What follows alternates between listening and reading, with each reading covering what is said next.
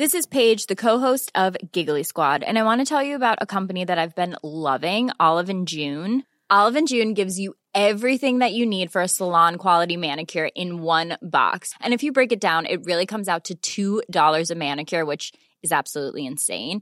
It's also so easy to get salon-worthy nails at home with Olive & June. The difference between how your nails used to look when you did them yourself and now with the Mani system is a complete game changer. The best thing about Olive & June, too, is it's a quick dry. Dries in about 1 minute, lasts for 5 days, and full coverage in up to 1 to 2 coats. Visit oliveandjune.com/perfectmani20 for 20% off your first system. That's oliveandjune.com/perfectmani20 for 20% off your first system.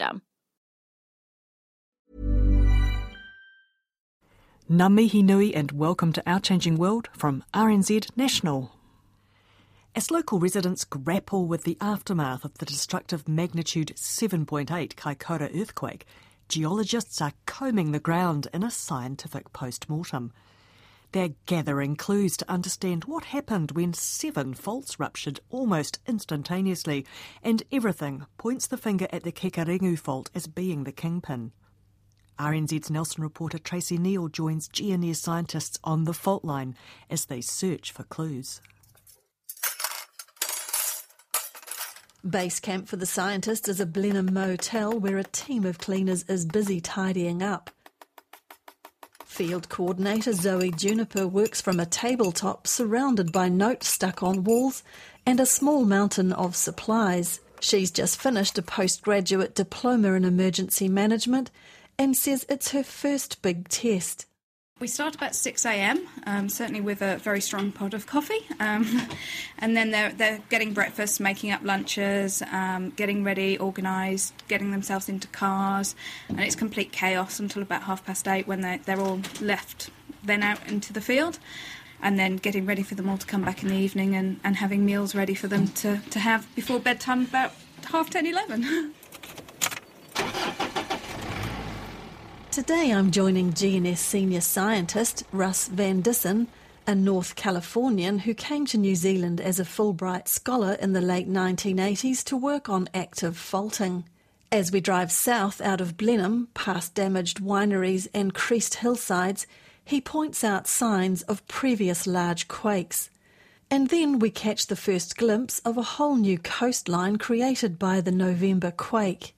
More than 60 kilometres of coastline from Cape Campbell to south of Kaikōura have been shoved up, exposing new rock platforms.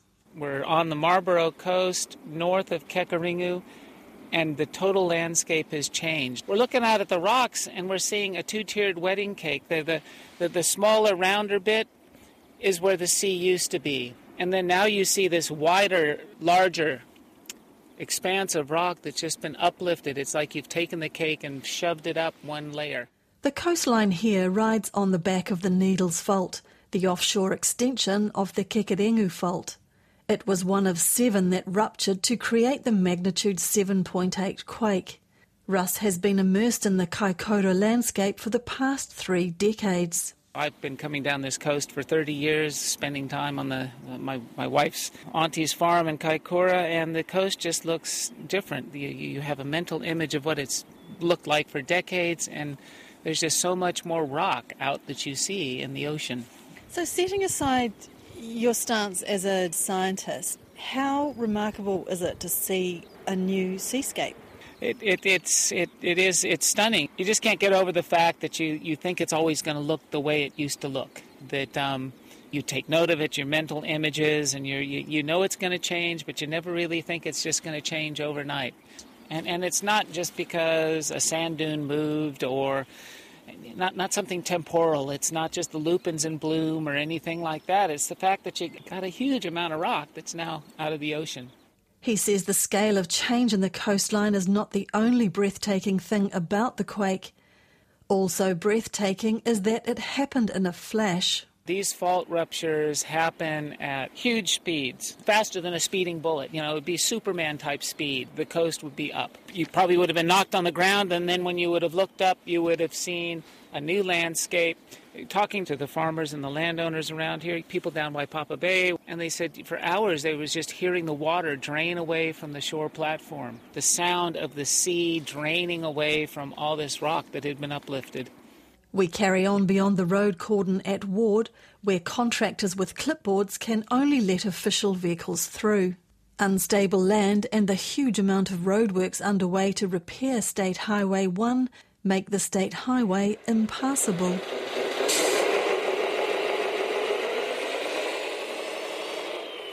We drive through a large dip in the road. But we're about to cross the Kekerengu Fault. So the Kekerengu Fault is a major strike-slip fault, sideways slipping fault in coastal Marlborough. We actually think it's the third fastest on-land fault in New Zealand. It's a real big player as far as the tectonics go in New Zealand. Not hugely slower than the Alpine Fault. They would be on the same team. The Kekerengu Fault ruptured for 36 kilometres on land and almost as far again out to sea. We meet up with the rest of the field team, including GNS earthquake geologist Nicola Litchfield. She explains what we're looking at. Okay, so the road here we can see has got a number of steps in it that step down and down and down, but the other thing to see is if you follow one of the lines, either the side or the middle lines, you can see it's stepped over several times, and that's where the Kekerengu Fault ruptured the road. So where does this fault lie in the system that ruptured? Is this one of the major ones? It is, yeah. This is one of the ones that had the most movement, if not, I think it is the biggest movement. And then, went offshore onto another fault, the Needles Fault. What is particularly fascinating about this? This earthquake is so fascinating because so many faults ruptured. A bit further on, Russ points out another stunning marker of a turning point in our ancient geological history. This one, a 66-million-year-old disaster that happened on a global scale. Footside Creek is a world-famous location for what we call the Cretaceous Tertiary boundary. And why that's significant is that's when the dinosaurs went extinct. Now, it's not like we see dead dinosaurs at that boundary. It was underwater. But what's phenomenal about that exposure is it was continuous sedimentation through that cataclysmic event. So my colleagues have taken samples, and they can plot the change in that bit of sea from when things were good to snap when things were bad. Back to our modern-day disaster, and we're faced with dramatic scenes across the farmland of Winterholme Station. The owners have allowed the scientists access to carry out emergency studies, and it's here we get the true sense of the quake's power. Along the rupture itself, it's as if a giant mole has raced underground and over hills at the speed of sound, tossing up great sods of earth. Russ describes the effect on the nearby hills as we drive along a farm track. It just looks like the big claws of some prehistoric monster went through that hillside, and that's the fault rupture. That's actually, the earthquake initiated 10, 20 kilometers at depth. The rupture has been big enough to break all the way up to the ground surface. This latest earthquake confirms some ideas that Russ and others were already developing based on recent fieldwork that they've been carrying out at this very spot. Why we chose to study here is it's an old pond site, and we were hoping to intersect peat layers that we can date with radiocarbon dating, so when we cut a slice through the fault line, clean the walls down and make a real detailed map of the we call it the stratigraphy, the different layers that we see in the ground.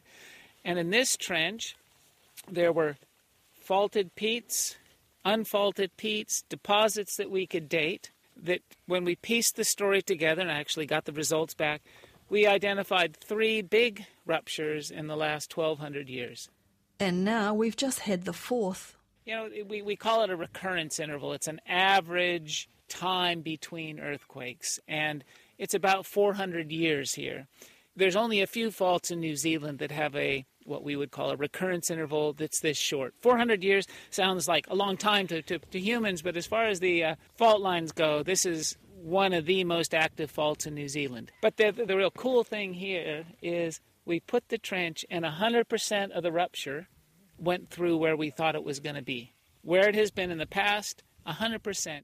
We pick our way carefully across deep cracks in the ground. So have you ever seen anything like this?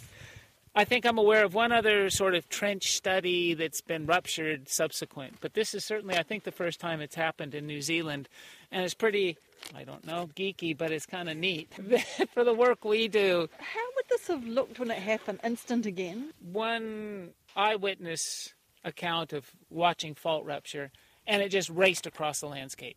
I mean, zoom. It's not a slow thing. It's going at sheer weight.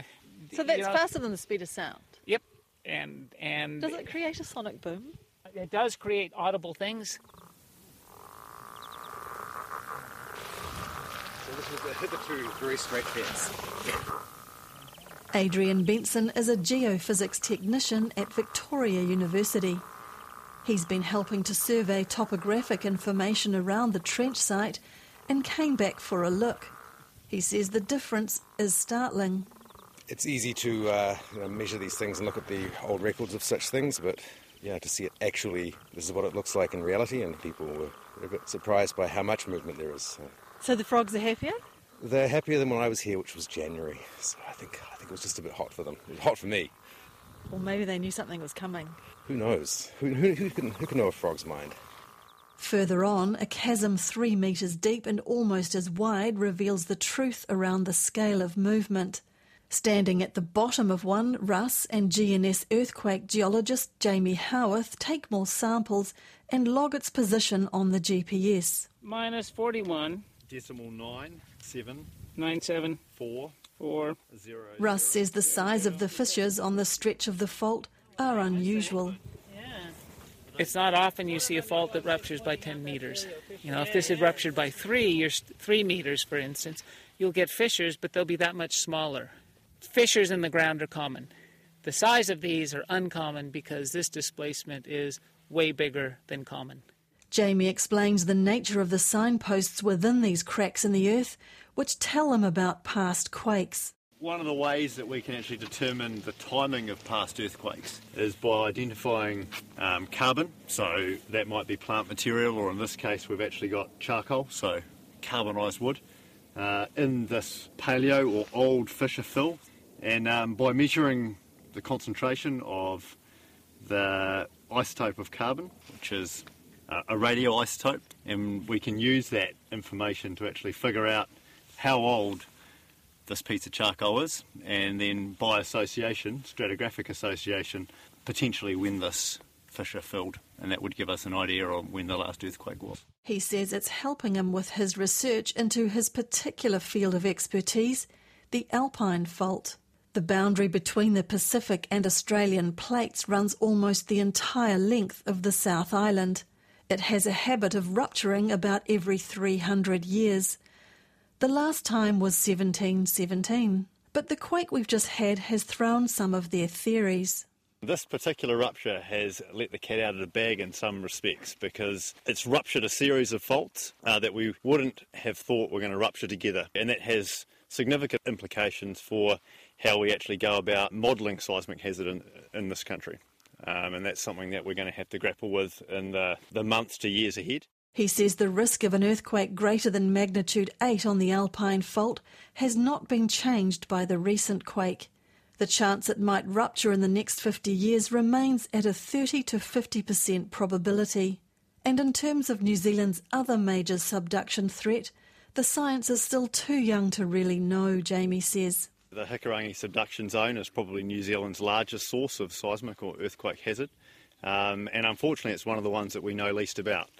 Thankfully, though, MB have just funded a large Endeavour Fund research program that's going to take place over the next 5 years. The foci of that program is actually trying to understand the seismic hazard of the subduction zone. So hopefully in 5 years' time we have a much better understanding of the recurrence of earthquakes on that fault. The scientists say the best way to deal with this is accept it's possible and be prepared.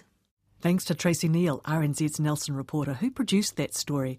And Tracy was out and about with Russ Van Dissen, Nicola Litchfield and Jamie Howarth from GNS Science, as well as Zoe Juniper and Adrian Benson. Thanks for listening to this Our Changing World podcast. Check out our webpage for photos and web features. rnz.co.nz/ourchangingworld. Kia ora mai. Botox Cosmetic, out of botulinum toxin A, FDA approved for over 20 years. So, talk to your specialist to see if Botox Cosmetic is right for you.